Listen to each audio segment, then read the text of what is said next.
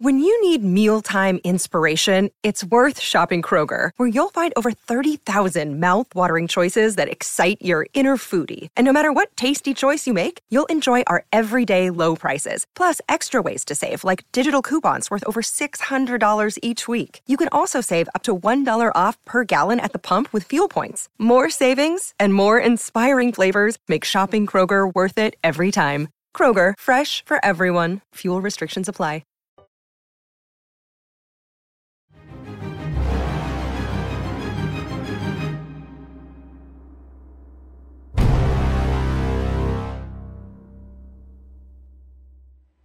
What's up and welcome back to Kinda Funny's Christopher Nolan in Review. That's right, we're ranking, reviewing, and recapping every Christopher Nolan movie. Of course, I am Tim Geddes, and I'm joined by the Nitro Rifle, Andy Cortez. Hello. It's Christmas in July. Joey Noel. Hello. And rounding out the group today, the producer / seducer, Nick Scarpino.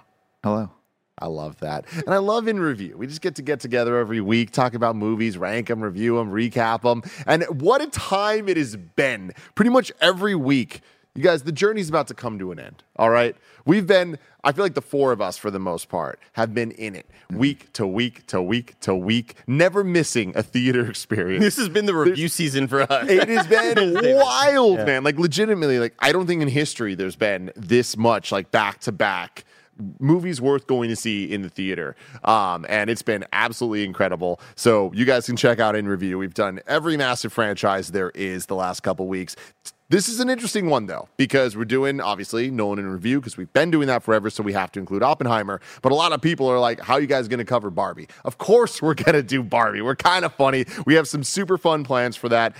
So this is going out this week. Next week, we'll be doing Barbie. We're going to be doing a special Monday slot of recording for people on Patreon, and then it'll record Tuesday morning for everybody else. But we have some really fun things planned for that, so I'm excited for you all to see that. And you're definitely going to need a little bit of fun, a little bit of a palate cleanser after this one, because I feel like it's a bit heavier of a movie. We're going to have a lot of fun talking about it today. But, of course, this is Kinda Funny's In Review. Like I've been saying, ranking, reviewing, recapping movie franchises. If that sounds cool to you, this is the place you want to be. YouTube.com/kindafunny, roosterteeth.com, or podcast services around the globe. If you want to go even further and help us more, you can go to patreon.com/kindafunny, just like our Patreon producers, James Hastings, Casey Andrew, and Nathan Lamoth have done. Thank you. We appreciate all of you so very much. Today we're brought to you by Liquid IV, but Patreon people won't need to hear that ad. But yeah, like I was saying, it's been week after week after week of stuff. And the blockbuster season is coming to an end. We have Oppenheimer, Barbie. We still have Ninja Turtles. We still have Blue Beetle. And that's kind of the end. And then it's like there's a scattering throughout the year of a couple movies coming out, but like it's wild that it's over. Yeah, we've been doing some research because we have the next version of our movie draft for the year coming out for Patreon people in like the next week or so. But as I was like researching what's coming out for the rest of the year, a lot of indie movies, not a lot of like big hitters, some interesting ones, but I feel like we have a break until we get to like the end of the year when I feel like that's the little baby resurgence of everything. I'm looking forward to like a chiller theater experience of being able to let's just go watch a smaller comedy. Or what's the one with Jennifer Lawrence that just came out? Hard to Kill. Yep. Is it like No Hard Feelings? No Hard Feelings. Yes. Things like that. Like, I'm interested No Hard Feelings. in getting in there and giving him a shot. But we'll have to wait for all of that. Sorry. I should have mentioned this. Secret Invasion review on the MCU side. We will be doing that. So we're kind of backed up a little bit. So Nolan in Review this week, Barbie next week. The week after that, we're going to be starting it off with Secret Invasion with Nick, Andy, and Greg joining me to give our full thoughts and ranking it against the rest of the MCU. So get excited for all of that. But today, we are talking about Oppenheimer with a runtime of 3 hours on the dot. It's exactly 3 hours. A release date of July 21st, 2023, which will go down in history as Barbenheimer Day, the day that both Barbie and Oppenheimer came out. It's Nolan's first film not to be distributed by Warner Brothers, domestically or internationally, since Memento, as well as his first film to receive an R rating since Insomnia in 2002. It was directed and written by Christopher Nolan, based on American Prometheus, The Triumph and Tragedy of J. Robert Oppenheimer, a 2005 biography of the theoretical physicist. I just want to stop right here and just say, Christopher Nolan, man, how the hell does he make all these movies, direct them, but write them? Like, how do you write this movie and Dunkirk and Interstellar and Inception and The Dark Knight? Like, it's just, he's so smart. Yeah. I'm so stupid. You see how he You're just so snubbed Tenet, like, right there? Well, What's up with Tenet, too. Hey, look. All right, there you go. Look, there's Did he write Tenet or did Tenet write itself? Oh wow. That's a good question. There's nothing that makes me feel dumber than knowing that these, not only are they incredibly creative, right? Like Christopher Nolan is one of these that will be on the Mount Rushmore, I think, but not like the actual Mount Rushmore, not of entertainment, like the actual. They're going to replace one of those. Oh, you think it's like Washington off? Washington replace Washington. Put on. But just the amount of education and research that has to be put into the subject matter, like it's wild to just write a good movie and a good script about your friend from high school, but it's even crazier to do that about stuff like this that requires a shitload of research and a massive team of people to tell you what's wrong. And then you might have a really cool plot point. Oh, but we'll hit this thing. Oh, but that doesn't make sense scientifically. Shit, never mind that. Like, all that blows my mind, dude. And you have to make it easily understood by a bunch of dum-dums. Like, I Yeah. think that's the craziest balance, is like making something that has to be so accurate to an extent. I'm sure there's inaccuracies because it is a movie, but to have it be such a high level thing, but also need to be understood by general moviegoers. I am just so impressed. Nick, you were about to say something? Oh, I was going to say, well, I mean, you know, the science behind it and the actual events behind it, I think, are the easy part because it's based on history and multiple books that I'm sure have been written about Oppenheimer. That stuff's the easy part. The thing that I thought I had feared that Nolan was going to fail at was weaving in the rest of the politics behind it. And I think he did a really, really good job of keeping, like, because at one point we're switching times between like 5 or 6 different eras back and forth. And so visually and both makeup wise, costume wise, and just how they did all that stuff, I thought was actually really well done. Yeah. The music was done by Ludwig Göransson, who's just rising the ranks to GOAT status just day by day, Andy. Unbelievable. But I never thought we'd get a Ludwig and a Nolan collaboration. Although, wait, did he do Tenet as well? I don't remember. Tenet feels like I can look that up. A blip, but Sure. it's just I just love it. I love seeing him get these big swings, and I think he did a great job with this one. Yeah, he did Tenet. Okay, awesome.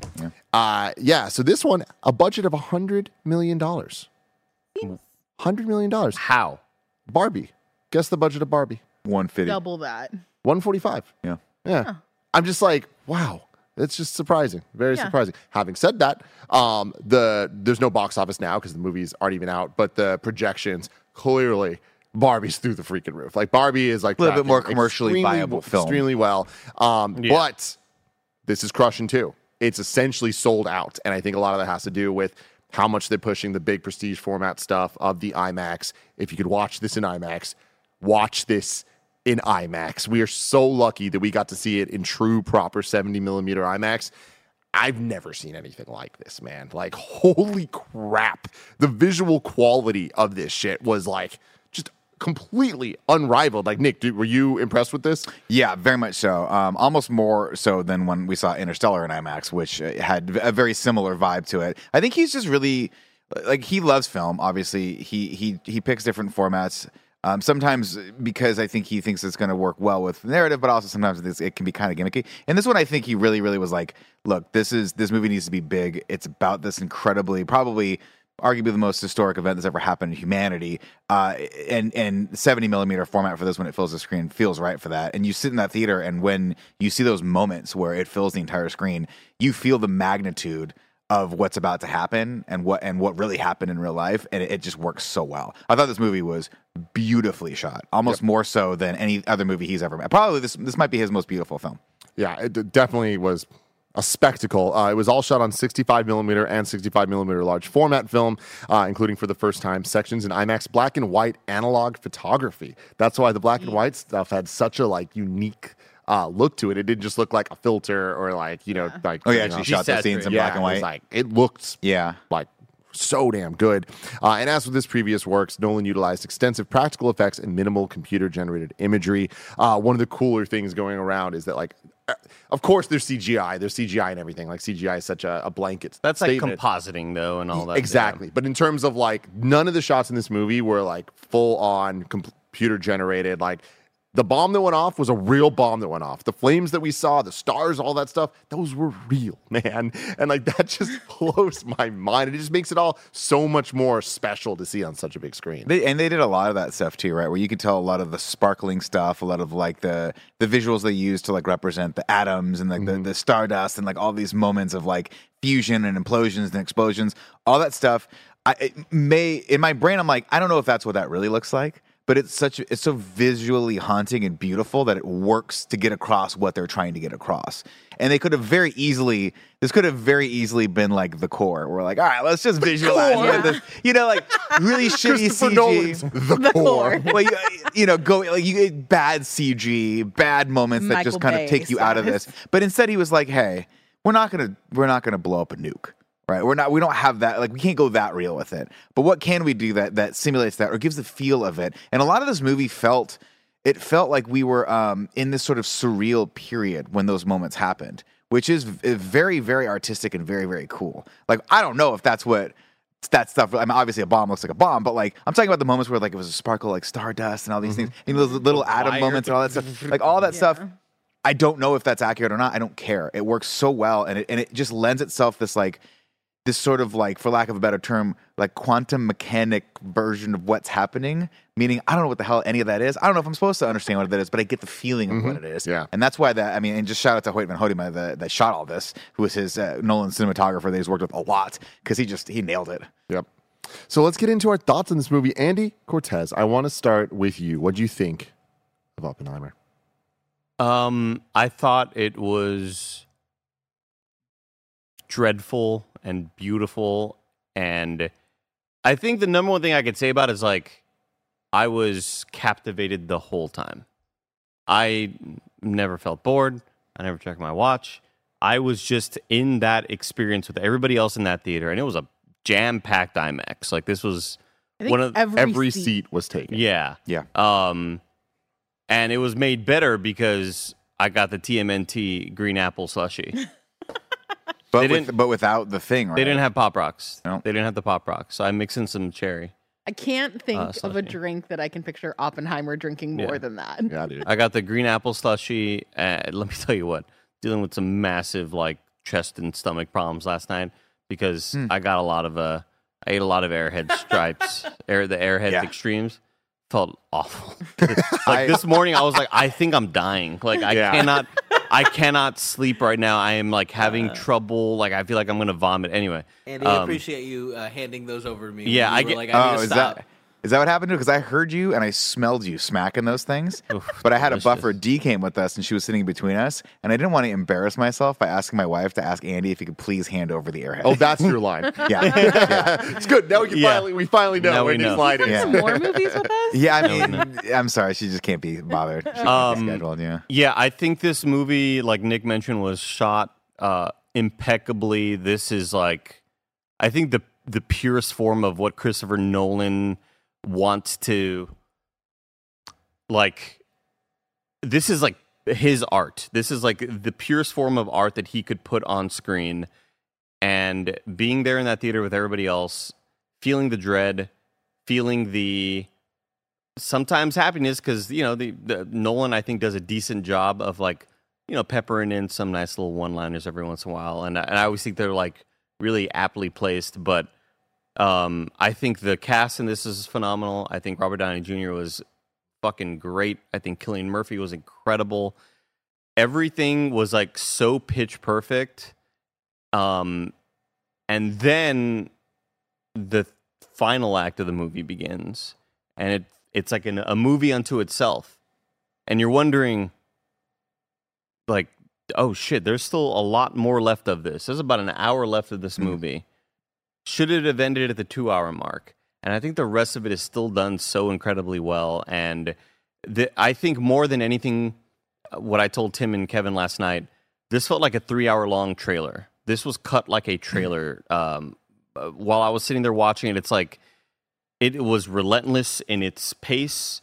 It is just There is music happening in what seems like 98% of the movie, constantly driving the dialogue forward, constantly having these characters go back and forth. And then I think more than anything, though, this movie, like, I need to watch it again with subtitles because there are a lot of names, there are a lot of characters, there are a lot of historical figures that are being kind of just thrown in there, and I'm forgetting what name was what person in the movie. So I had some trouble with that, kind of bringing in all that information, especially when we get to the final act, where it is very much this guy said this guy about this thing about this person. Was that a lie? Was this true? It becomes a court case that about characters that I for this all the pictures. It becomes a court case about characters that I feel like I didn't know a whole lot anyway, and now it became like super integral of having to know whose side was on whose and who was double crossing who and everything like that. And that stuff I'm just extremely ignorant about. I don't remember anything about this stuff in history class,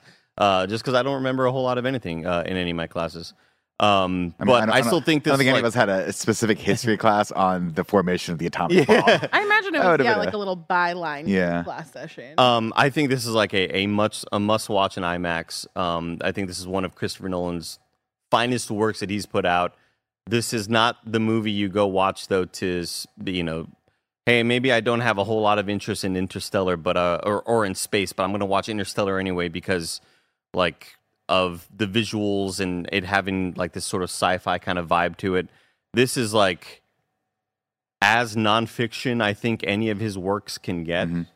I mean, Dunkirk was nonfictional. Dunkirk may have had some embellishments when it comes to action and things like that, right? But I think this is the one that like impresses me the most because of its subject matter.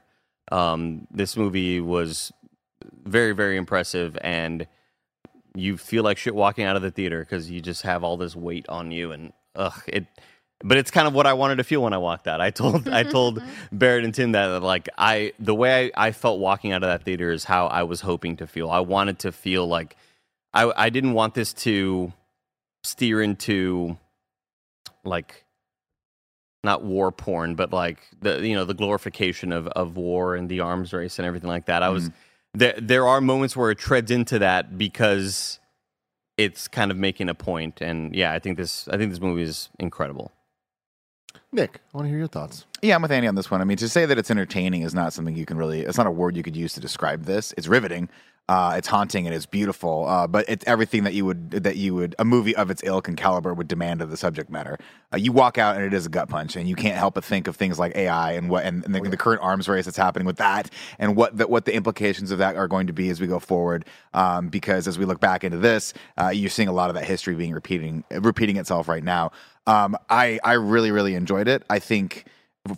To Andy's point, I enjoyed Dunkirk, but I think just because the subject matter of this is a little bit more familiar and way more, I think, unfortunately relevant to the entire world, you can't help but be riveted by this. And I think just he skates that line between being intrigued by the science and then being horrified by the morality of this whole thing, the entire movie. And you see that in Oppenheimer. You see that mirrored in what he's feeling and what he's outwardly pushing toward everyone, the confidence of being this like cult-like leader in New Mexico versus what he's inwardly feeling, which at one point I was like, is that the same effect they use this when the scarecrow does the with the background stuff? But all that stuff really, really worked because that's what the movie's about, right? The movie's about like, was this inevitable? And once we hit that path, what are the implications of this? Well, like, should we ever use this? I loved all that discussion. I loved them just sitting in a room, the scene where they're talking to the secretary to the president, and he's like, we're using this on Japan. And Oppenheimer's like, we shouldn't. We should share this with our allies. This is an opportunity for us to like share this and like and have an open dialogue about all this. And the guy's like, nah, we'll just bomb Japan with it. And but not Kyoto, because that's where me and my wife went to vacation. Yeah. Like, what a fucking punch. Which is wild, right? But then the discussion of having like, wait, you're going to drop 2? He's like, well, yeah, 1 shows that we have it, and 2 shows that we're willing to use it whenever. And then, I mean, all of that stuff to me is absolutely fascinating, and that's its own debate that I think they had a lot in this. And they had a lot of great debates in this. But ultimately, this is one of those movies that I think should be required by everyone to go see. You should go see it in 70 millimeter. You should allow yourself to be kind of punched in the gut by just the sheer importance and magnitude of it, and then maybe walk out of that and be like, how can we stop this from ever happening again? What can I do on a personal level to make sure we don't do this? Because there's a lot of things happening right now that are relevant for that today. But ultimately, incredible cast, incredibly shot, incredible experience. One minor critique: I don't think it needed to be 3 hours long. I think it's a wonderful movie, and if I were Christopher Nolan, I can see why he would put all this in there. But I do think you could have cut probably an hour out of either the beginning of it or the end of it and still made the statement that you wanted to make with all of this.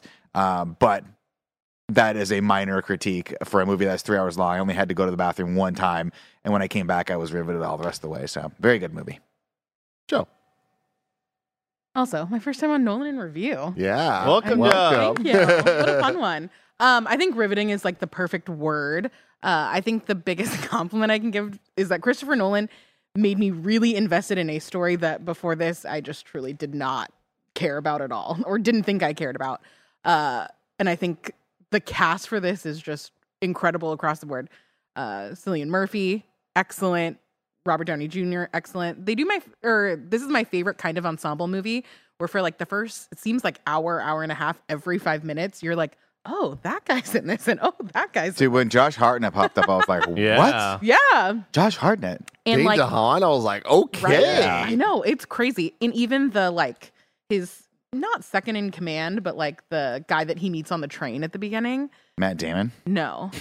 The guy that meets on like the train at the feeds beginning. him weirdly, they like bond over both being from New Oh, York. the guy. Yeah, he's from been in a 10 bunch. things yeah. I hate about Oh, you. yes. Yeah, He's yeah, like yeah. Joseph Gordon-Levitt's little friend and Yes. stuff like that. So, And the Santa Claus? oh yeah, Oh yeah, yeah. He's the elf. He's the main elf. Yeah. yeah. It's just so fun to Bernard. just be Bernard. Yeah, to constantly be peppered with Bernard. like all of these, and it's like, oh, Such the, great performance. The president from Scandal, Tony Goldwyn, who's incredible, like perfect, has the I love perfect. that that's your touchdown for Tony. I know Goldwyn. it's not Ghost. Mine is Ghost. I just watched Scandal earlier this year, but he has Good like job. the perfect like tone of voice and cadence and acting ability for like political roles, and I just think that he's so good in the little bits that we get in him. It's crazy the way that Christopher Nolan is able to build tension. Like the middle act, or the second act, middle hour of this movie is so tense, and I feel like I was reacting to a lot of things the same way that I do in scary movies, of just being like, I can't watch this, but I can't not watch this, and how do I contain that internally? And I haven't felt like that in a non-thriller scary movie. I don't know ever the way that I felt in this movie.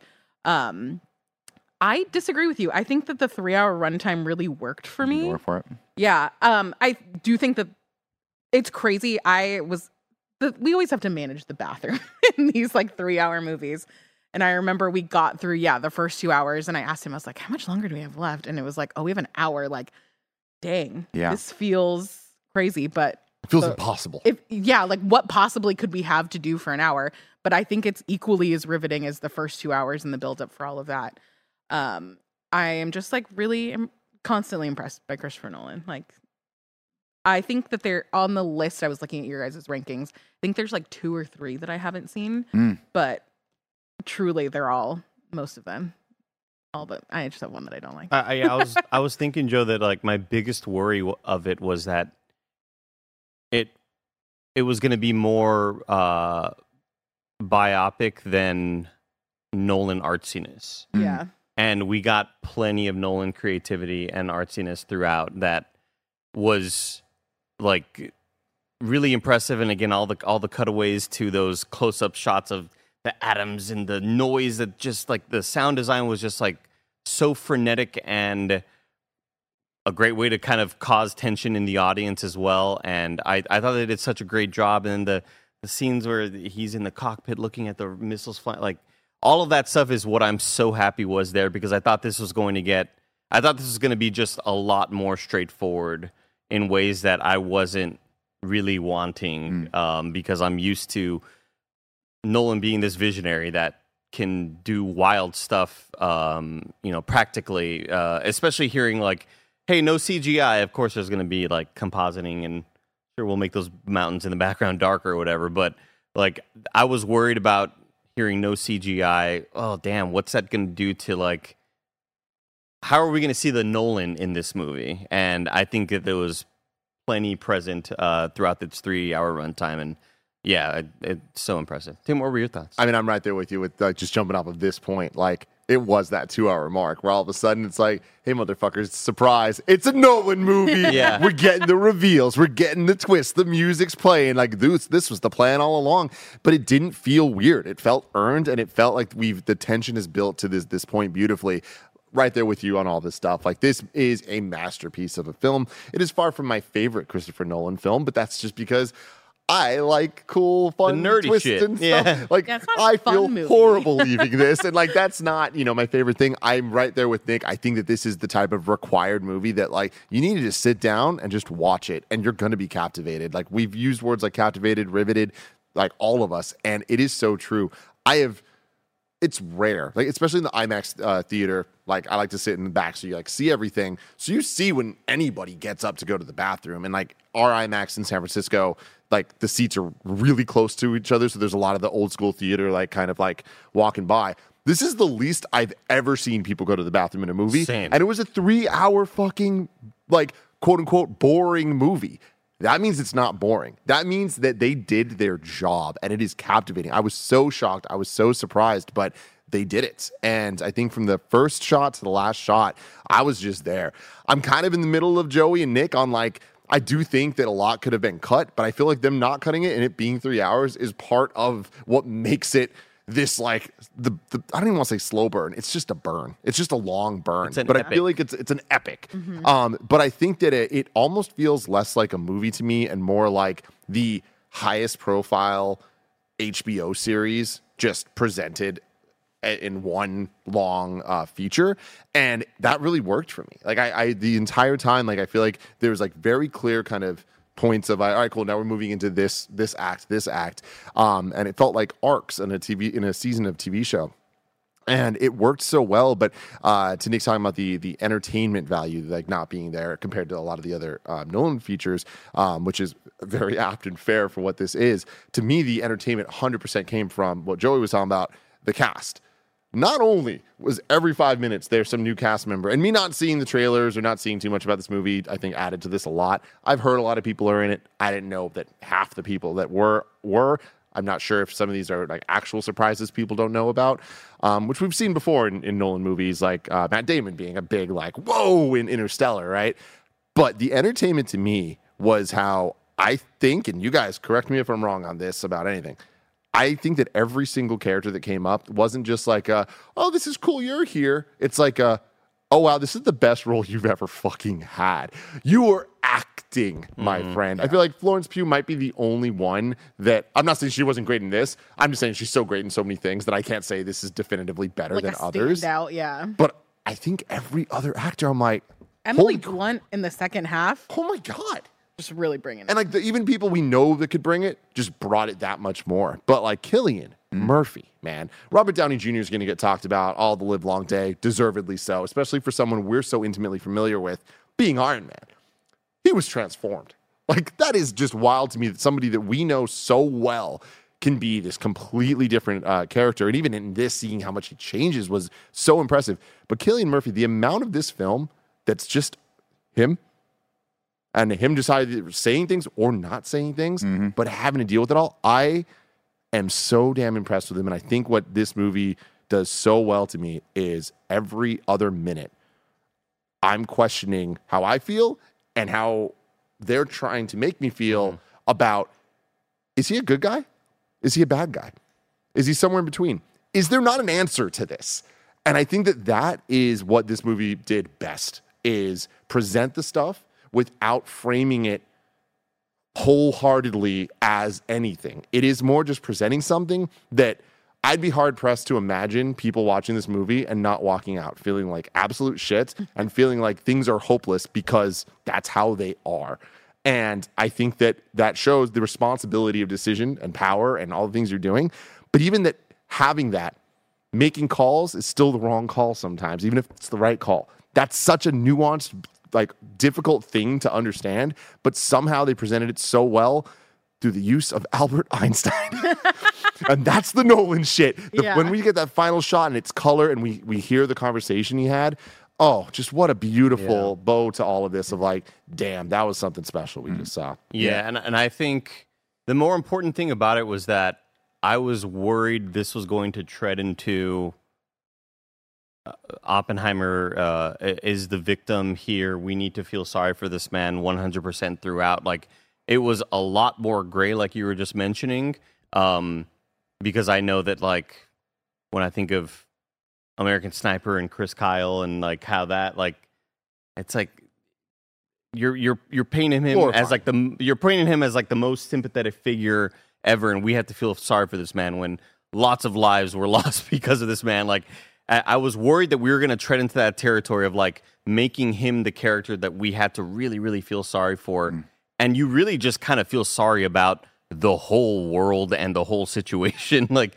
you feel like garbage about everything that's happening, and I think that it was framed in a way that kind of, like you mentioned it, hey, he's not bad, he's not good, we don't know if we're going to answer this problem right now, but we're going to hit you with a line at the end of this movie that's going to really make you question everything. And I thought it was beautifully done. That line, like the thing about like triggering the chain reaction, and it's like they built it up in this movie and like the beautiful, scary as fuck imagery of the atmosphere on fire, right?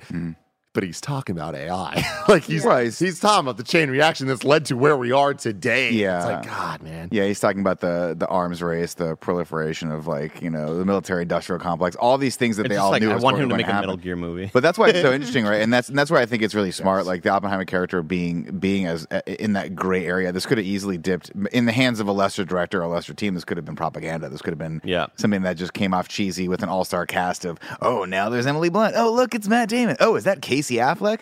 But why instead, they all... What's up? Well, I was going to say, that's why I'm so shocked about the budget. It's like, is this just one of those things, Joe, where it's like, hey, it's a Nolan movie. You get paid whatever you want. Like, or you get paid whatever he's willing to pay you to be in this movie. You just want to be in this gigantic, massive Nolan movie because... You want to work with him. With the amount of stars that are in this movie, I'm shocked that it was $100 million because we hear movies of, hey, so-and-so got paid $18 million for that role. And it's like... There are so many notable actors that, granted, don't have a whole lot to say all the time. Our boy Jack Quaid had about 8 lines, maybe. He's beating those bongos, though. Rami Malek had about, 15 lines, maybe 10. Near the end, there was a bit more, right? Bit but more, you see these gigantic stars that you can tell just want to be in this piece of art because of the person making it, you know? Even Florence Pugh has like a... pretty relatively small role, yeah. Did you guys see that article from last week with Matt Damon was talking with his wife, and he was basically like, they had negotiated that he was going to take a long time off, and he goes, cool, my one caveat, though, is if Christopher Nolan calls. And Christopher Nolan called, and he's like, damn it. It's so damn cool. We're going to continue to keep talking about this movie, but real quick, let's take a word from our sponsors.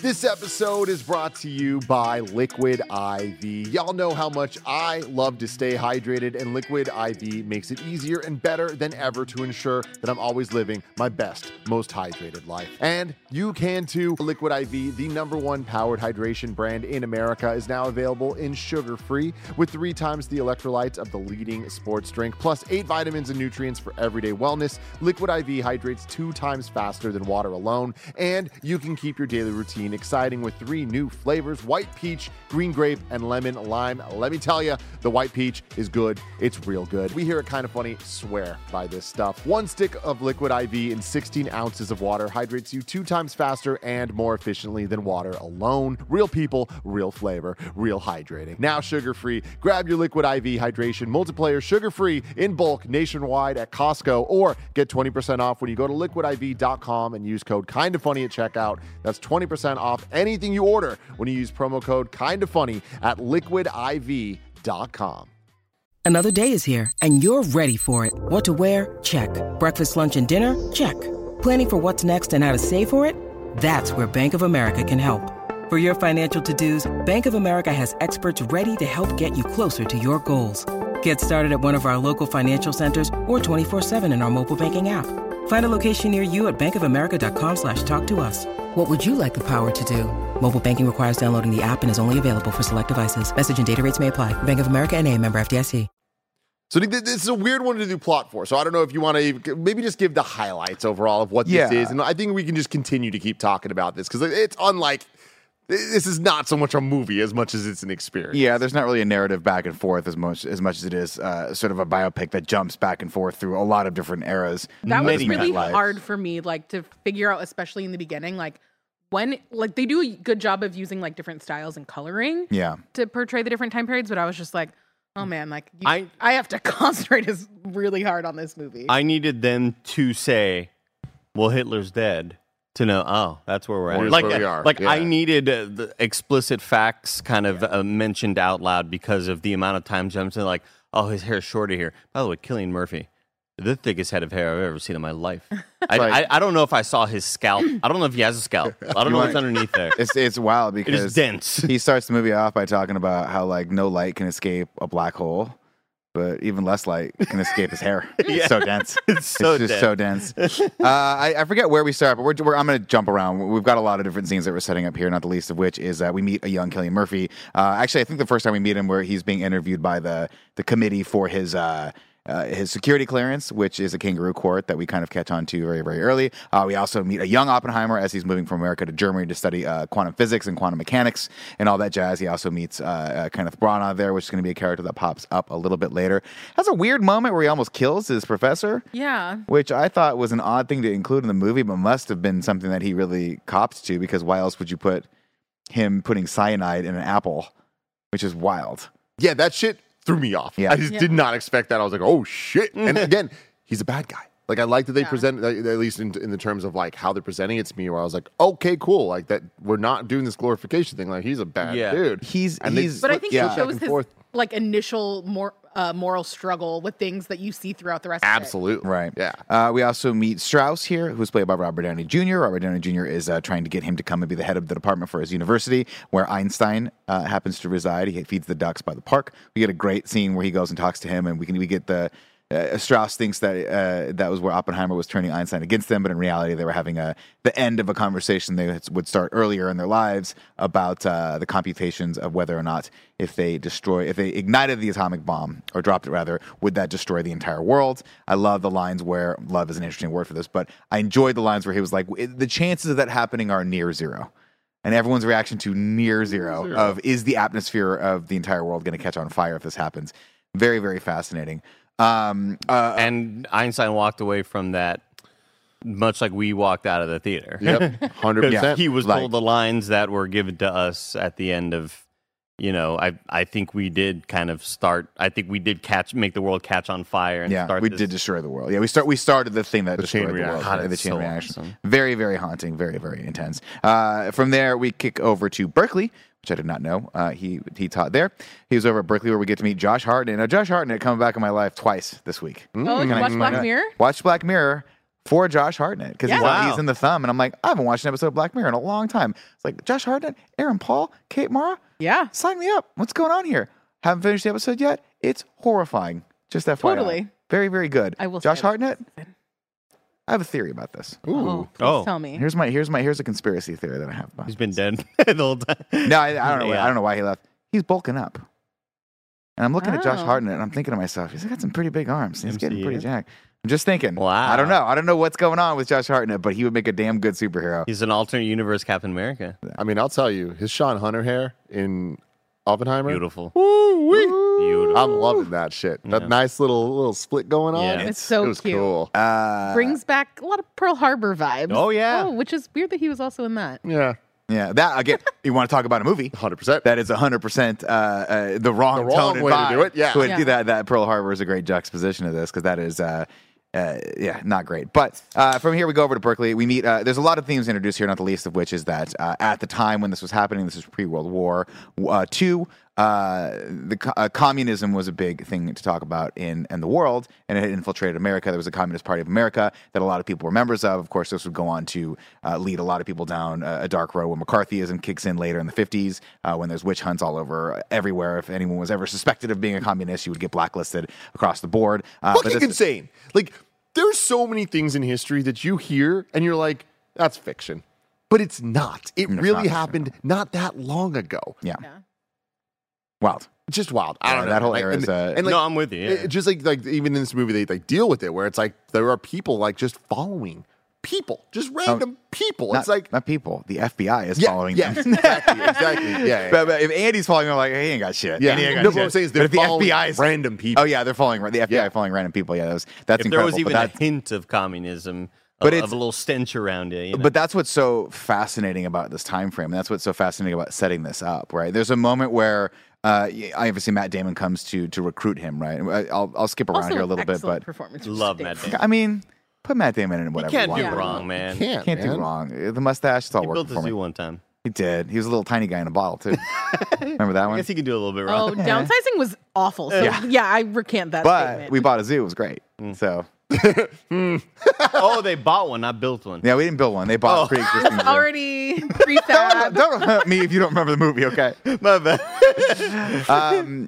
Fascinating here, of course, he meets the writer Chevalier. He meets Florence Pugh's character as well, and they are part of the party. He helps give some money to the Spanish Liberation Front through the Communist Party, but he is not. His brother is a card king member of the Communists, but he is not. He refuses to because he does not believe wholeheartedly in any dogmatic ideology. He's a scientist, and therefore he likes to remain a little neutral, but explore his options. Basically, And he's got the riz, man. he starts an affair with Florence Pugh. She does not like flowers, and she does not like Love him, this little or she bit. does like him. We're not quite sure, but he's not what she's looking for. He knows that. Of course, later he'll meet Emily Blunt's character, who is And he married. was. This is where we get the first drop of "I Am Become Death" the story. Right, as they're reading Sans, she pulls out a book and she's like, what is this? And he goes, well, it's Sanskrit, which is an ancient Hindu text. And she's like, can you read? He's like, I'm learning Sanskrit, as he learned German and or Dutch rather. He learned Dutch in 6 months or something like Yeah. that, which 6 is weeks. 6 weeks. Sorry, that's where he went, not Germany, Dutch. That's where, because Kenneth Branagh's character was Dutch. So he reads the famous quote, now I am become death, the destroyer of worlds, which he was supposedly to have said after the first test in Los Alamos, the Trinity test, which, I mean, do we have to call it Trinity? It's so scary. Everything they call all of these things. He's like, what are we going to call it? And he says something about the three-headed god or whatever, Trinity. I was like, stop. Yeah, It's too much. It's too come on. freaking much. I needed a knocklace in this one. I mean, there might as well have been one. From here, of course, Matt Damon shows up to recruit him, but he's worried that he's got ties to the Communist Party. And again, to put it in context during this time, a lot of people, I'm sure everyone knows this. This is world I could use history. a little refresher. The Soviet Union and the United States of America were allies during World War II, and we were fighting the Germans on two fronts. They were fighting from the far east as they were approaching. We were fighting, storming the beaches of Normandy on the west, and all of these things were happening as we kind of converted upon them. But we knew that Reverse whoever was, pincer. that if we won There we go. the war, the Soviets were not going to be our allies forever, and we had to keep an eye on that because the Soviet Union, we just knew they were going to be the next. They were a superpower, and once Germany was out of the equation, they were going to be a problem. And sure enough, you see everything. And of course, anyone feel free to correct me on all these details if I'm wrong about this. This is just my very layman's understanding of World War II. But after the war kicked over, that is exactly what happened. We ignited a 40-year Cold War with the Soviets that was largely, fueled by the arms race that Reagan would kick in later in life and then bankrupt the Russians into basically bringing down the Berlin Wall and being like, we got to rethink ourselves here. But it was scary times for everyone all And then, but they were our allies. Young Ocelot had the Shagohod in Russia, and Big Boss and Naked Snake were also 100%. all there. All as of those well. Naked Snake, Chalashevska. Clothed Snake, Yeah. Solid Snake, I Liquid hate Snake. that I know that stuff more than the real stuff. Yeah. Buddy. It's so Gaseous not good. There was the Plasma Snake. Plasma. Yeah, not a gas. He was kind of gaseous. Quasi-gas.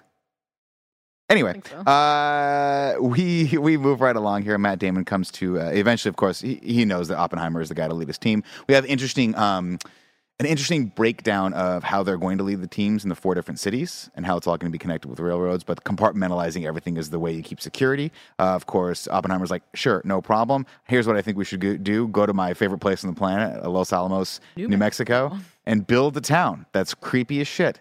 And I like the line, too, where someone's like, well, you might as well build a saloon because it looks like an old Wild West town.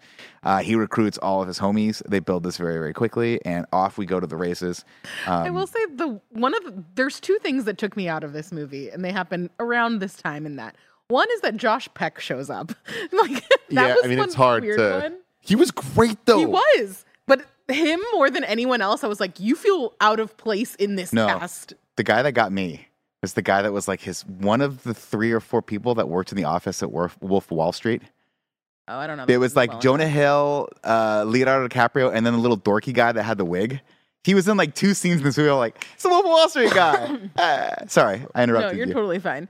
The other thing that is so just off-putting about this movie is that everybody around this time starts shortening his name to Oppie. Oppie. Which is it is such a serious movie and such an unserious nickname, like goofy sounding nickname. But see, to me, I loved that because that is the going back to the gray area stuff and the cult of personality side of this all, and like the way that they the way that they celebrate this guy and make him the face of all of this is like, that's the burden that he has to hold, and I feel like that the lightheartedness of it feels real. Like that's how this shit goes. But it's like giving little cute names to good or bad people. It's going to happen when you have a group of people together, So yeah, like as off-putting as it was, I feel like it really worked within the narrative they were trying to build here, and like that uneasiness where it's like it felt uncomfortable to hear it. 100%.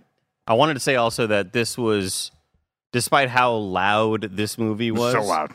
This was I didn't have the same issues with audio mixing, and like I still think dialogue was hard to hear in this, like, but no more than a lot of other movies I've seen recently in theaters. And I think Nolan kind of maybe righted the ship there, where I think there could have been a lot of moments where the dialogue is getting completely drowned out by this blast. This thunderous blast of like, we are hitting you in the face with sound because we want you to feel a certain way right now. And luckily, I didn't have that same dialogue issue that I had with Dunkirk or Tenet or Interstellar. Me on super nerd audio shit. Like, this is easily the best mixed Nolan movie that I've seen in a theater. I've seen pretty much every Nolan movie in this exact same auditorium. So it's like it's a 1-to-1 reference. The unfortunate thing for this movie, a bunch of the center speakers were clearly blown. Yeah. So when things would I think that was I don't think that the movie's mixing problems were bad. I don't know, but it sounded well mixed. There were certain points of dialogue when it was a little too loud, it would clip. I was like, fuck. Yeah. No. I heard there was a moment like a legitimate kind of want to put a shit around the world where like Robert Downey Jr. yells something and it like kind of like, broke through that speaker. I was like, ugh, Jesus. I feel like I don't know this for sure. I'm just theorizing, but I'm pretty sure Nolan just does not like ADR. I think he just likes to try and make the audio in the scene work as much as possible. And sometimes I just don't think that works. Like, there's a couple sequences when they're walking at the beginning of the movie. I'm like, what? What are we talking about? Like, their footsteps were like louder than their voice, and I was like, you can't just get them 80. They're like, what did he say? Yeah. For me, I earlier you were talking about subtitles, Andy. I love subtitles always, but mainly because I want names and I want to be able to put the stuff. I could hear what was being said. I just wish I understood who was saying it. Yeah. We come back and we get the team together. I want to give a shout out to Benny Safdie. Are you guys? He was great. He was great. Yeah. Are you familiar with the Safdie brothers? Yeah. I mean, he was great. He's amazing in this, and very, very did an accent, and I was like, didn't take me out of the movie. Good for you. Initially, I was telling Barrett that we get a quick glimpse at him. Very, very sweaty man, and he's very sweaty the whole movie. By the way. Yeah, he's like The Rock in Fast Five. Initially, Alec Baldwin's scale, how sweaty is he? I'd say about 60%. I would say Three Departeds. Oh, that's a lot. If we saw that image of him right there, what I saw was the lips, and I thought, oh, Tom Hardy's wearing like prosthetics or something. Oh, you thought it was like a penguin, like where it's yeah. Yeah, what's his name in the penguin costume? Yeah, I thought it was some sort of prosthetic situation. But then immediately I was like, oh, never mind, it's not him. It doesn't look like him. But I just saw the lips. Got the same sort of big, luscious lips. Absolutely. Tom Hardy has some big, kissable lips. Let me tell you what. This went off the rails. I love the discussion here where he brings up the 2 jars, and he's like, this is how much plutonium we'll have to refine for both of the bombs that we're building. Do you guys know? If I'm not mistaken, I think this was Fat Man and Little Boy, the 2 bombs that they dropped. Yeah. So you could see which was represented and how big one was and how small the other one was. And this is exactly what I was talking about give us stupid idiots something to look at to understand what's happening. Yeah, drop it in there.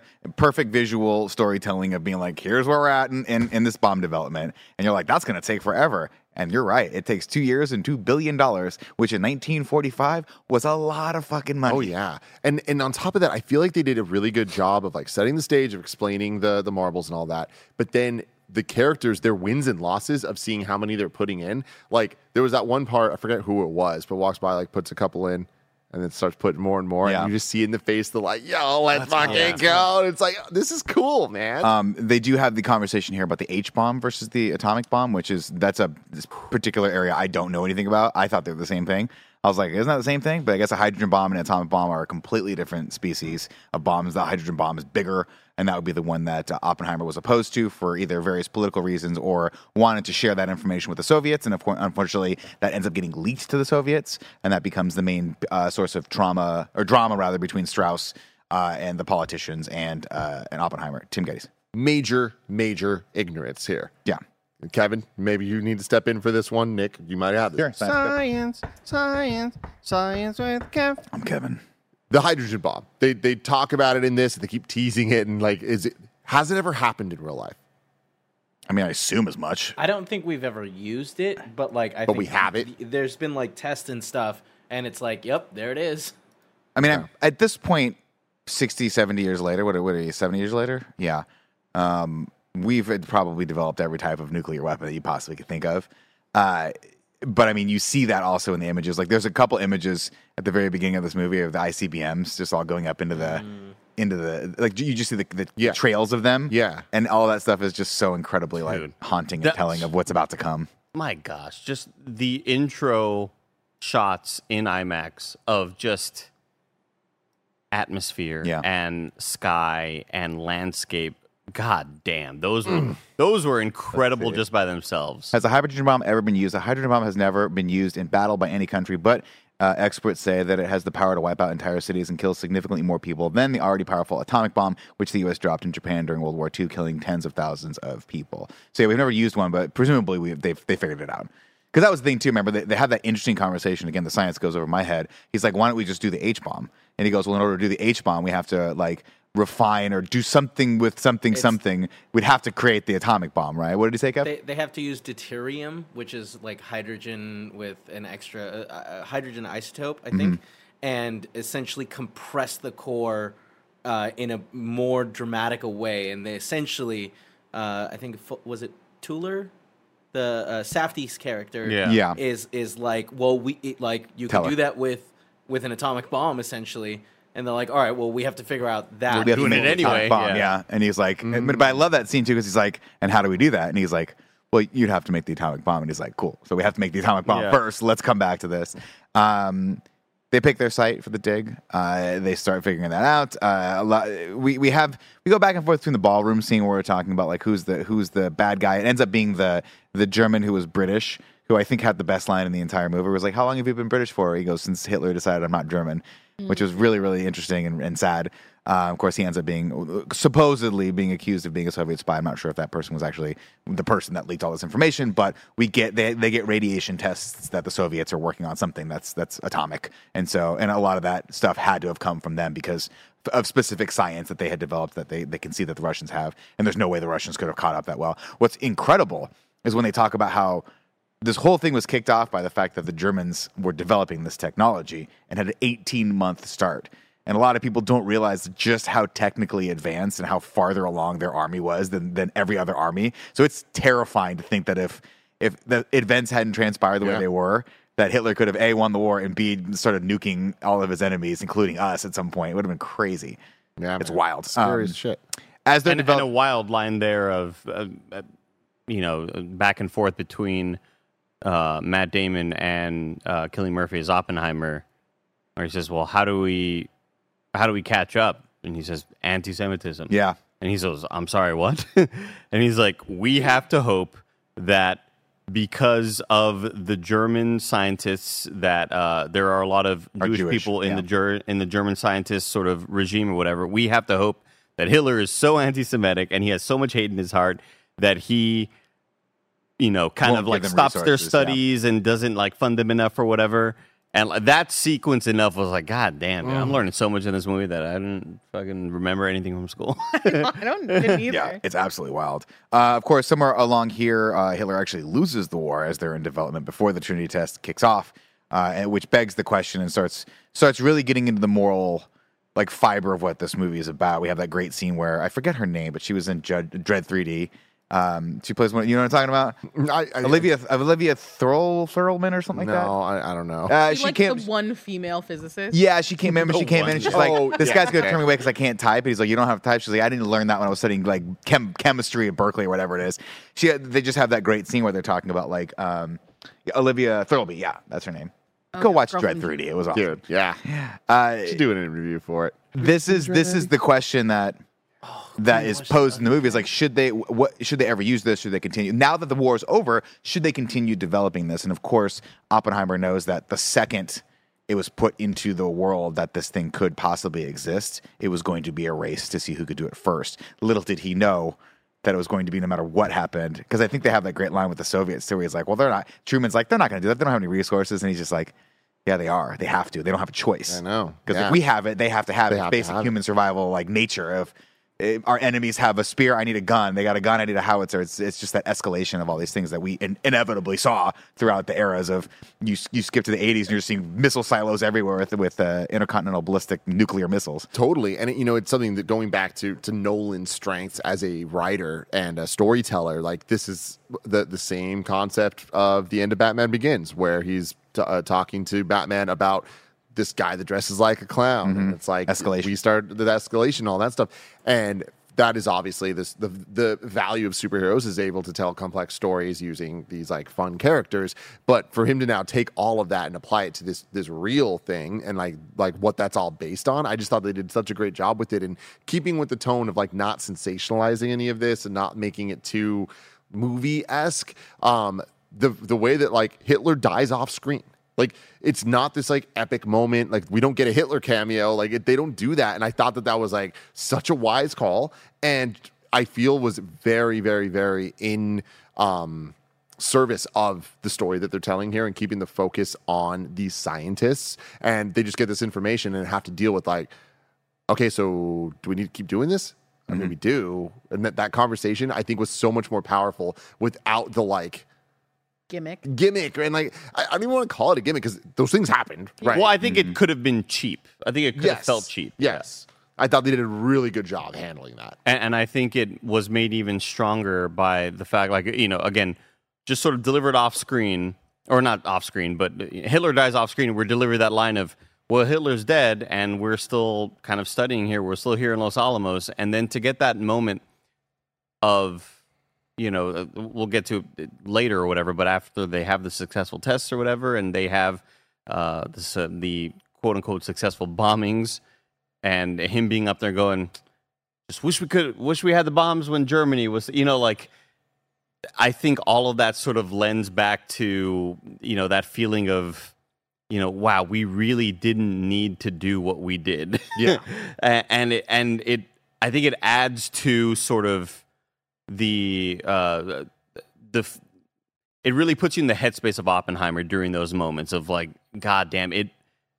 Right now, he is trying to be this leader, and he just is he's just trying to survive mentally, because you are watching him. I feel like every once in a while we would cut to him, and it was he's mid-breakdown. Oh, for sure. Yeah. Oh, I mean, that scene was beautifully done, right? You want to talk about sound design that should win an Academy Award, when they all when they just drop moments of sound out of it, so everyone stands up, you can't hear them, and you just hear their feet shuffling, but they're screaming, and then you look over and someone's crying just for a second. All of that stuff was just so incredibly well done. I mean, dude, the sound design in this movie needs to win so many awards, and it's going to. Yeah. But I thought that scene was so brilliantly done.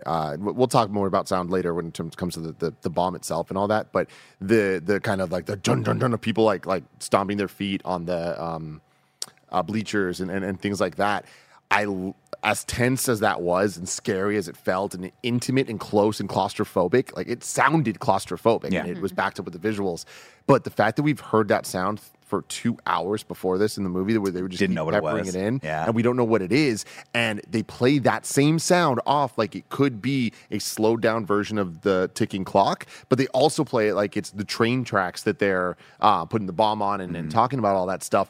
And I just feel like the multi-use of that sound and then the reveal of what it is, oh my God, the storytelling of the sound design alone was like, I don't know that I've ever seen anything like that. That was so like, this is a masterpiece. This is fucking art at its best. We're not quite there yet, though. Of course, we have to get to the climax of this movie, which happens 2 hours in, where they're like, we need to know if this thing's going to work, and so they set up the Trinity test, which is where they're going to drop their first atomic bomb. They're taking bets as you would if you were incredibly nervous and terrified. They're joking around about, and someone has a side bet on that whole is it going to ignite the entire world thing. And Matt Damon's like, hey, what did he mean by that? He goes, oh, we thought there was a near zero chance that we might destroy the entire world. He's like, is there? I bet my however many months paycheck or whatever it was. Yeah.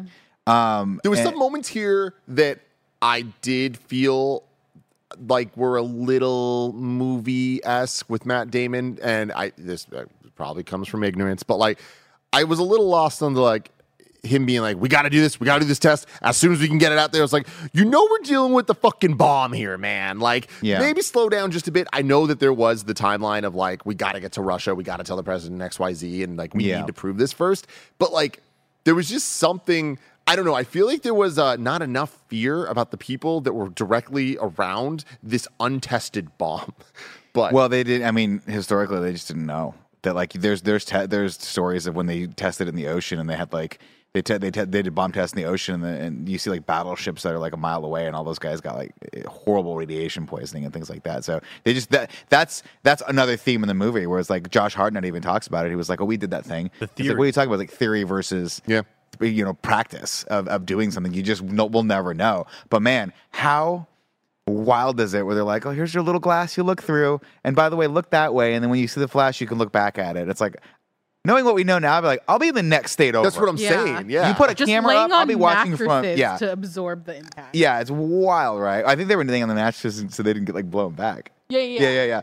And then Oppenheimer actually like sitting in his bunker and having the glasses and all that stuff, and then people just watching, like literally watching this like it's going to be a fireworks display. Our boy Jack Quaid with the bongos. Best line in the movie where Benny's putting on the UV screen. He's like, "What about that?" He goes, "No." Taps the windshield glass. It's like that'll filter out the UV. Which I'm like, how would you know? You're a scientist. Yeah, you would probably know that. That makes a lot of sense. I didn't know glass did that, but that's and then cool. He said, "What's going to block the glass?" Yeah, that was crazy. Crashing into your face.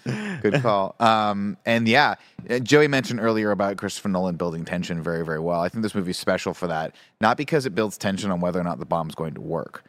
We know the bomb works. Mm-hmm. If you know history, you know at some point they detonate this damn bomb. You know it's the tension that comes from the fact that you don't want it to work. You want these people to fail. You don't want history to have been what it was, and it is, and it's faded. And that's what you feel. That's what you felt this entire movie leading up to this point, whether you knew it or not.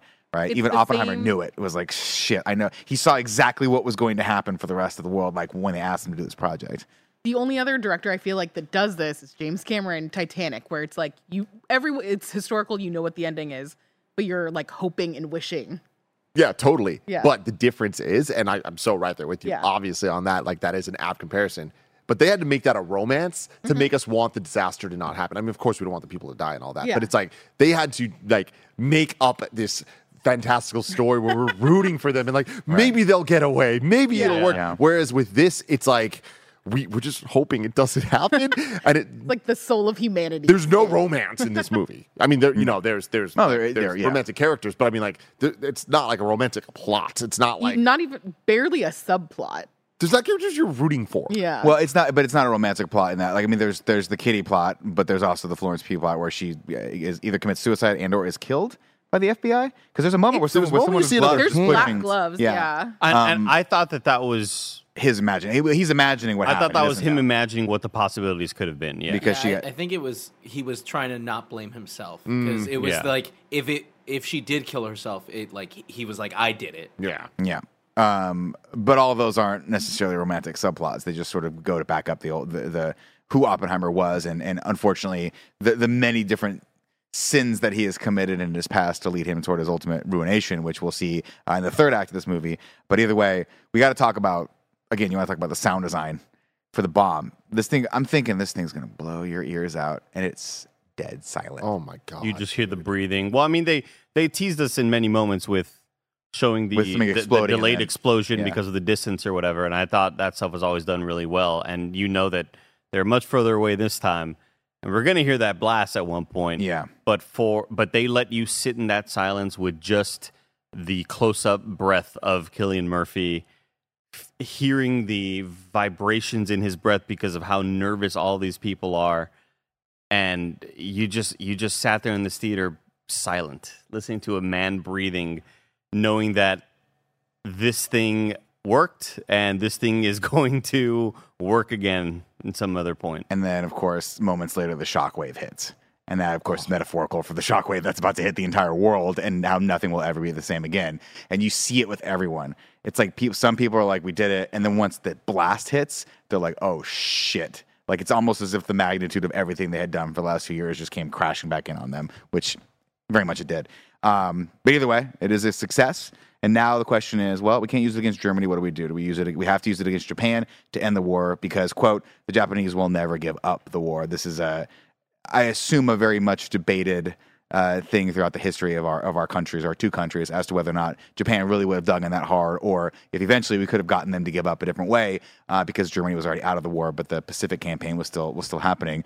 But either way, Truman decided to drop not one but two bombs on Hiroshima and Nagasaki.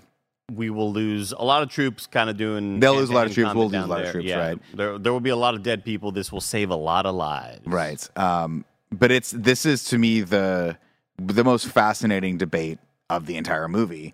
We're not going to get into it now. The concept of, did we drop it because we really did think it was the best thing to end the war, or realistically, did we drop it because we wanted to show the Soviets, who we knew were going to be our main enemy, that we had this big bad power that Truman thought they would never get.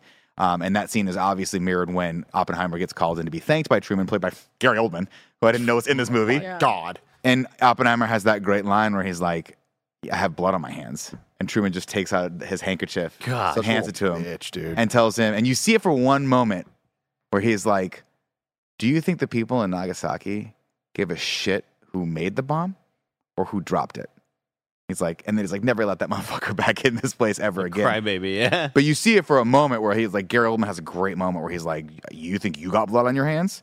I'm the one that pushed the button. Like, you made the thing, but I'm the one that ultimately decided to use it, so I got the blood on my hands for the rest of my life. Great riveting scene. And it's out and it's there. And then we start sort of the third act of this movie, I would say. I mean, we don't, again, in the same way we don't see Hitler, we don't see the bombing. No. And nor do we need to. We see Oppenheimer, again, another telling moment for him. Once the bombs are loaded and it's done, he realizes he has that moment of realizing, oh no, I'm out. I'm no longer the guy. It happened so fast. I loved that. I love how it's like they do the test and it's literally like, all right, cool, we're passing it on. And then they're like, peace, you're good. We don't need you anymore. We're done. And then all of a sudden it happens. And I'm like, that it just adds to the tension and the frenetic pacing of the movie, but also like the events of like, that's how quick this superpower is out of the hands of the creator, of the people that actually understand it. And it's now in the hands of people that are ready to use it. Like, that's so scary. And that was, I think, echoed and mirrored right near the beginning of the movie when Oppenheimer's very confident about his place in all of this, and I'm a genius, and I run this place. I run Los Alamos, and saying, like, they need us. And I forgot who he's talking to, but he says, but until they don't. And holy shit, like. But then it's also. And that's exactly how it worked out, you know? Yep. But it didn't, because there's the conversation where he's like, so what are we going to do with Los Alamos now? And he's like, well, give it back to the Native Americans, basically. It's their land anyway. And he goes, give it back. Well, before you we got to build this shit out. We're about to kick out more of these things. You said the Soviets are going to build against us, and we got to keep on going. We got to build against them, right? And you're like, here we go. This is it.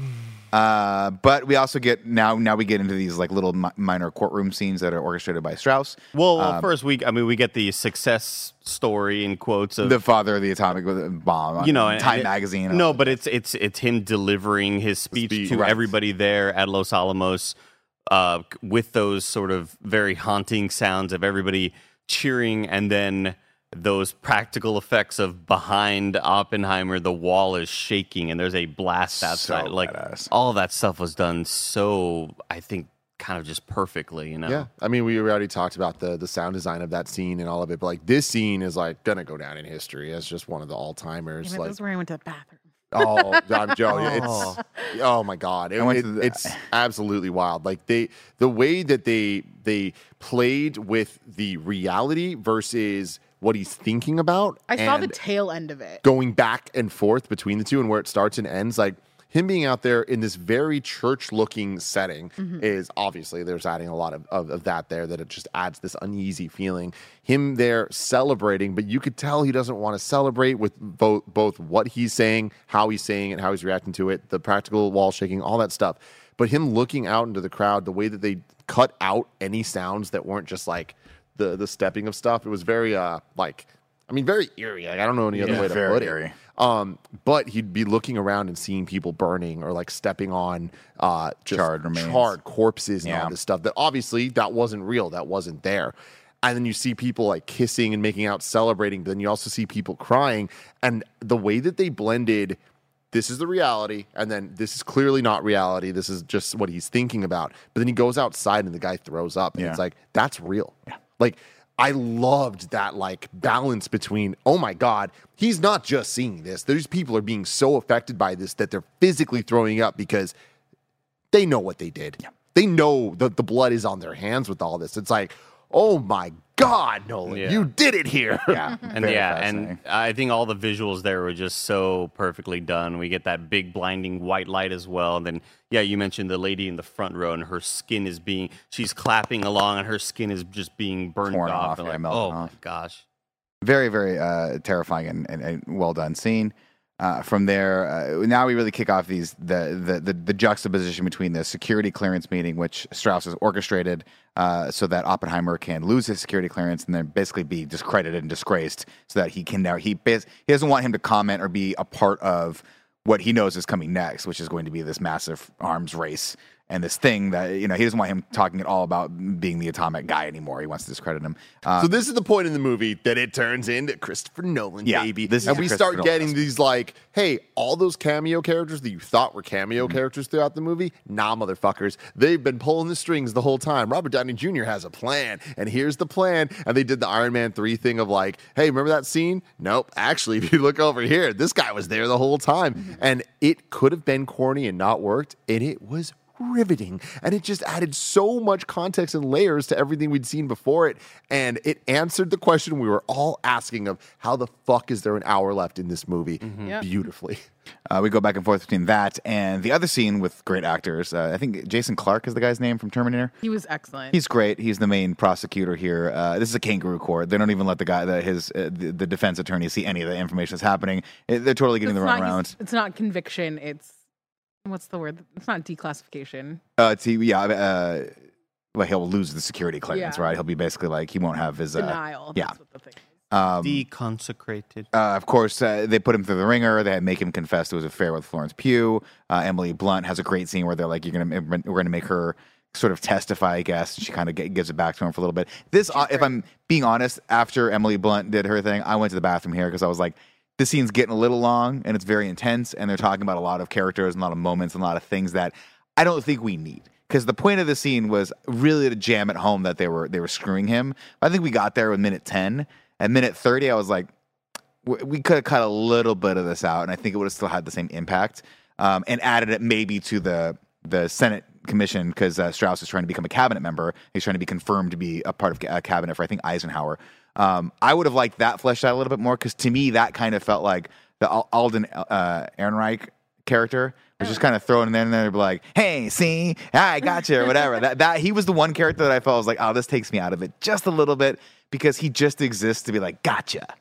And you're like, well, who are you? What was the point of this character at all? He threw me off so much because most of the scenes he's in are black and white, so it's like a little bit, I was like, Is that Leonardo DiCaprio? I was like, that doesn't make any sense at all. But I was like, it looks like it's slightly de-aged, but I'm like, I don't think no one would do that. And then eventually I was like, it's Han fucking Solo. Yeah. By the end of this, I did really like Matt Damon's line in this whole thing where they ask him, like, I don't remember what the question is exactly, but would do you hold him accountable in some, or would you recommend him? And he says no, and then you see the reaction to it, and he's like, but that's all of them. Like, it's very clear this is the gray area of like the rules that we played by at that point are different than the rules we're playing by now, and like it's unfair to hold them to these standards when we're moving the goal. Yeah, he made it clear that like, well, all of that was happening before this act took place, before we put in the whatever nuclear atomic arms act of 19 whatever the hell, the Pepperoni Diplomacy Act of 2019. Like, yeah, I really enjoyed that line of dialogue, but like they didn't care. Like they all they heard was that first piece of dialogue. Like, no, I would not recommend him. But I wouldn't recommend any of him. And you cut back to him, and he's like, don't give a shit, man. Like, you said all we needed to but you see the politics behind it too, right? You see that everyone's like, I know where this is going. It's all about the game and hype. Why bother throwing him under the bus when he's already firmly under the bus? Like, I'll say he saves his career basically by being like, I'm not going to stand up for him, but tries to clarify at the end there. Good on Matt Damon. It's interesting too that Josh Hartnett had that moment where he saw them and then turned around. Yeah. Oh, see, I missed that. That's when I went to the restroom. Oh yeah, it's Bernard, Oppenheimer and Bernard, in the hallway. Well, Bernard, he had gotten lied to, right? Well, not lied to, but like he was essentially told by the Strauss, "Hey, this guy."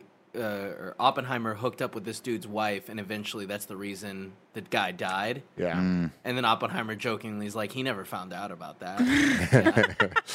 You can't die of a broken heart because he never knew. Yeah. Dang. What a perfectly like stoically delivered line by Cillian Murphy. Poppy. Whereas we process, they obviously the court doesn't go well. He gets his security clearance revoked and basically is gone now. He's out of the public eye, and they're like, you're done. He's been ousted from the community. Do you have any ties with the Communist Party? Like, just leave me alone, bro. Yeah, all right, that's something. Just as Strauss is supposed to be confirmed, but then Rami Malek's character comes in and basically says, "Yo, he did all this to Oppenheimer. The scientific community is not like this." Shout out to Matthew Modine, also had a great scene in amongst here as well. And basically Strauss is like, damn it, then it was going to happen. He does not make it to the cabinet. He unfortunately is ousted as well. And so both men have, what's up? But the moment when his aide walks in and he's like, do we have the votes or not? And he's like, yeah, it looks like you're going to just squeak by, but you're going to win. And he's like, all right, call the press. Yeah. And he does not make it by does not because make it JF by. Kennedy didn't like what he did. What a fucking name drop, man. What a This reveal. young senator from Massachusetts, what's his name? Kennedy something. Robert. Yeah. God damn. JFK. So from there, of course, Strauss talks about, and the entire time Strauss is talking about like the source quick, of his beef. That was just like the corniest moment you could have had, but it was still awesome. 100%. That was like his name was Nick Fury. Or like that sort of thing. There's two moments. There's this, and then way earlier in the movie, when they first get to Alamos, he's all like wearing like military outfit, and then they're like, dude, you look ridiculous. Like, come on, don't do that shit. And then they Be who you are. Be who you are. They give him the hero edit. Like the music kicks in, and we get the shots of like all of Oppenheimer's different like fuck. He's putting on his jacket and shit, putting on the Here's hat. the hat It's like and the pipe. so fucking funny, man. Have you told the story about Indiana Jones and your nephew? We were at the Universal tour, the Universal Studios tour, and we had just gotten on the Indiana Jones ride the day before. My nieces and nephew had no idea who Indiana Jones was, but now they knew because we rode the ride. And the next day we're on the Universal Studios tour, and big poster of Oppenheimer. My nephew's like, "Oh, Indiana Jones." And I was like, no, that's not it. Slightly different. He's vibe. like, oh, the hat. I was like, no, not the same guy. Right before Strauss was ousted, he reveals the source of his beef with Oppenheimer. One was like a hearing where Oppenheimer talked about isotopes. And he was like, that's silly. And he's dumb. And he doesn't know shit about isotopes. And then the other, of course, was he thinks that Oppenheimer turned Einstein against him during that conversation. Of course, we go over to the conversation. It was anything but. Einstein is talking to him about, he was like, they're going to throw you a party one day when all this is over.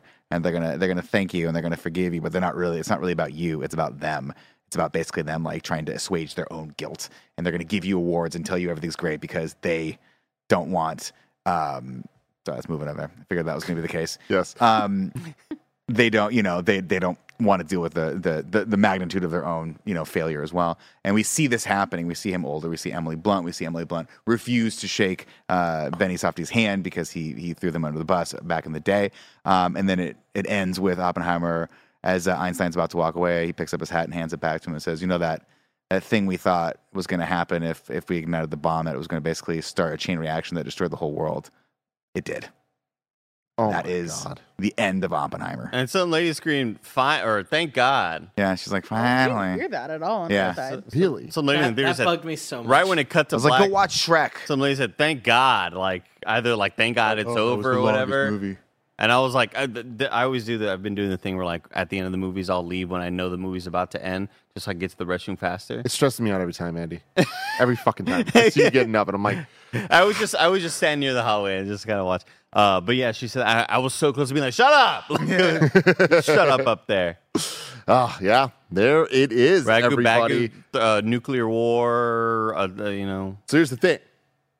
This is Christopher Nolan in review. A long time ago, we did this show. Mm-hmm. We had Ragu Bagu. We started it, and very quickly we realized there's usually not even bad guys in this movie.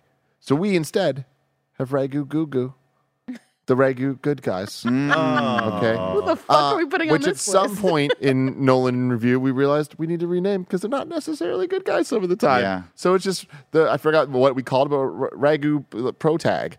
Oh, Ragu Pro Tag, that's right, right. something like that. Right. Ragu So Proto. I can't wait to hear this list. let What's me wrong read with to us? you the list so far for Ragu Protag. In first place, we have All Right from Interstellar. Yep. Perfect. Oh, McConaughey. And number 2, we have Batman and the Wolverine from The Prestige. Oh, that was unexpected. Number Perfect. 3, and by the way, the Dark Knight trilogy are not included in this ranking of the Ragu Pro Tags. Right. Number 3, we have Cobb Salad from Inception. Yep. Okay. Leonardo DiCaprio's character was named Cobb. Yeah. Cobb. There you go, Cobb. This movie was actually Mission Michael Caine. It was missing Michael Caine. Yeah, sure was. I don't like that. Number 4, the protagonist. Oh, from Memento? Oh, from Tenet. Yeah, Oh. Tenet. Whose name was the protagonist. Number 5, Lenny from Memento. Great guy, super guy. Number 6, Hoo-wah from Insomnia. Yes, I forgot he did Insomnia. Thank you. Number 7, the incredibly young boy from Following. I don't know what any of these mean, but these names are very funny. You don't have to worry about it, Do- Joey. Plausible Do you guys deniability. remember why that is what it I was? do not. They call. Pretty I think, sure the character's name is Young Man. Yeah. Yeah. Yeah. But Yeah. he just kept getting younger and younger Yeah. every time we Just Child like Zygote. young boy. Yeah. Zygote. And then number 8, Watermelon Sugar from Dunkirk. The styles. Yeah. So where do we want to rank? Cillian Murphy. Yeah, Oppie. I mean, I gotta say number 1. I mean, legitimately, Just a riveting character. I feel like for what this list is of just ranking the protagonist of the movie, like what it's about, I don't know how you get much better than this. I mean, Matthew McConaughey, I don't want to take away from that because, like, goddamn, what a performance! Oh, that was yeah. incredibly Think of the moving. crying Like, yeah, scene. the acting and all that stuff was great. But I think that the amount that Cillian had to own in this movie, and like scenes that were just him, and even when every other actor was bringing their best, he was right there with them. Like, there's something special about this. Now, I wait. put it at number 1. Are we ranking the character or the actor? Both. The It's a little actor's bit of both. portrayal of It's the a little- character? That's all. It's yeah, Ragu it's like- Bagu. It's tough. This It is is tough tough, man. because Tough, I actually. love Matthew McConaughey. I love Batman and Wolverine in The Prestige. Yeah, it's tough because You don't know? The Knot. Remember that? I do. Which knot was it? Which knot was it, Borden? Oh no, somebody says the wrong. That's thing. really good. Is that your Thank Christian you. Bale? Langford Double. Thank That was you. really good. Interstellar, one of my favorite movies. Definitely, I think Matthew McConaughey's best role. Hard not to. I watched that movie. He is absolutely riveting in Oh that. my God, But for yeah. a totally different reason. I don't know. Maybe you know I what? go I gotta number say- 1 because he's literally the title, and I feel like they succeeded at what they were doing. Matthew about McConaughey's last Jonathan name's Interstellar? character wasn't Interstellar. God damn it, you beat me to it. You beat me to it by 5 seconds, Andy. You feel it. Yeah, that's. I mean, it's hard. I say we just vote. I'd can't go with say. 2. I would go with 2 also. I'm going Joey? to go with 1, but that doesn't really help man. us here. Yo, hey, it's okay. We can tie here. No, it's definitely number 1. Oh, there it is. Kev's coming in. All right. Kev's coming in there. The Kev's Great coming Wall of in. Kevin coming. We got Oppie. Kevin I just just think dropped the that hammer. with Oppenheimer, we get character development over like such a longer period of time that I think I like. I think that it's more riveting to me. Time's relative, though, Joey. I guess that is true. God, fucking Miller's Planet. He's using a double, isn't he? He's not Yeah, using it a is. double. Remember this? Remember this? I don't have a finger. Oh, I wow. cut my finger off. That's my impression of He's Christian not- You Bale. nailed it. Double. You nailed it. All right, now need to it's work time to rank the Christopher Nolan movies. This includes the Dark Knight trilogy. Currently number 1, The Dark Knight. 2, Interstellar. 3, Inception. 4, Batman Begins. 5, Tenet. What? 6, The Prestige. This is 7, such The a Dark Knight crazy list. Rises. 8, Memento. 9, Dunkirk. 10, Following. And 11, Insomnia. This list is pretty great. This list is Who pretty put great. Tenant above the Prestige. I don't know. I think I got Majority. railroad on There's that a one. good- I didn't like there- Tenet. It's a really good movie, Joey. There's It's a a really good Joey, chance. you get it. The T, if you spell it the opposite way, it's the T still there. It's a Tenet. Tenet. Yeah. There's a good chance I did, but I'm mad about it now. 'Cause that's what happened last time, too. I hold was you like, personally responsible. I was like, who the fuck put Quantum Mania that high? I was like, oh, my bad. I would put Oppenheimer. Oh, God, how can I put it? I can't put it above the Prestige. I enjoyed the Prestige much more as a... I'm gonna put it at number 7. Oh, underneath the Prestige. Heyo. Yeah. Heyo. That's exactly where I put it. Whoa! Exactly where I put it. Good Lord. Christopher Nolan, debatably the greatest of all time. You look at this list of movies, and man, we have some absolute bangers. I think that the Dark Knight Rises and below on this list, all fantastic movies, but I feel like don't have that level of oomph or prestige or whatever it is. Prestige. Ah. Prestige. Yeah. But yeah, from I think 6 up. Tenet, like I need to rewatch it. Only seen it the one time. Really enjoyed it. Don't think it hit the highs of the more gimmicky, high level thinking that of my favorite type of Nolan movies, like the Inceptions and Interstellars, or the Dark Knight movies, which I think are just so goddamn good. So yeah, I'd put this at number 7, just because the more historical based things like this and Dunkirk aren't my favorite cup of tea. But I do feel like despite all of that, this is a masterpiece of a film. Number 7.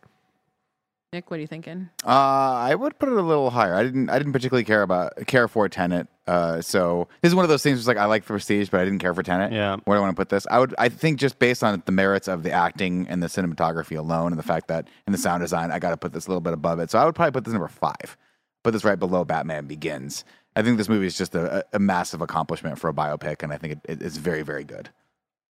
Yeah, I actually am like perfectly with Tim and Andy. Okay. I think on my personal list, Oppenheimer is going to rank higher than 7 because I'm going to rearrange the top stuff, the top half of this. But I think with Dunkirk, I think these are both movies that, or at least Oppenheimer, I think I agree with you that this is like required viewing, but this is not one that has high rewatchability compared to everything else above it for me, except for Tenet. But Yeah. Kev, I want to give you like the ranking is here. We number 7. We have Oppenheimer here. But Kev, I know you really, really enjoyed this one. You want to talk about it for a sec? Yeah, I mean, I absolutely love this movie. I was utterly blown away by just everything about it, like the cinematography, the editing. This movie was so fast. Like I looked at my watch just to be like, I can't believe how long has passed, and I was utterly shocked. I was literally on the edge of my seat. I was enthralled. Yeah, I scooted forward so much just because everything about this movie worked for me, and I am going into this movie. I caught Barrett outside of the movie theater, and we were talking for a minute. And I was like, yeah, I haven't seen a serious, a non science fiction Nolan movie in so long. He's like, oh, Dunkirk was pretty good. And he said that, and I was like, oh, I totally forgot Dunkirk was a thing. And that kind of, just for a moment, I was like, I didn't love the tone of that movie, and I hope this isn't that. And it wasn't. Like, this movie blew me away. The casting is, every aspect of it is insane. I think that walking out of the movie theater, I said, this is definitely one of my favorite movies. And I think this is my favorite Nolan film now. Whoa. Dang. Wow. That's awesome. Let us know in the comments below if you haven't seen the movie yet, if you're excited to watch it, and if you have seen it, what you thought about it. And then remember, like I've been saying, we have Barbie next week. Please tune in for that one. Patreon.com/kindafunny to watch it on Monday. Otherwise, Tuesday for everyone else. We're going to have so much fun with it. We have some fun You guys things don't even planned. know yet. And then I don't even know. The week after that, we got Secret Invasion with the whole crew. It's going to be a great time. Can't wait to see you through all of that. But until next time, I don't know. Wow.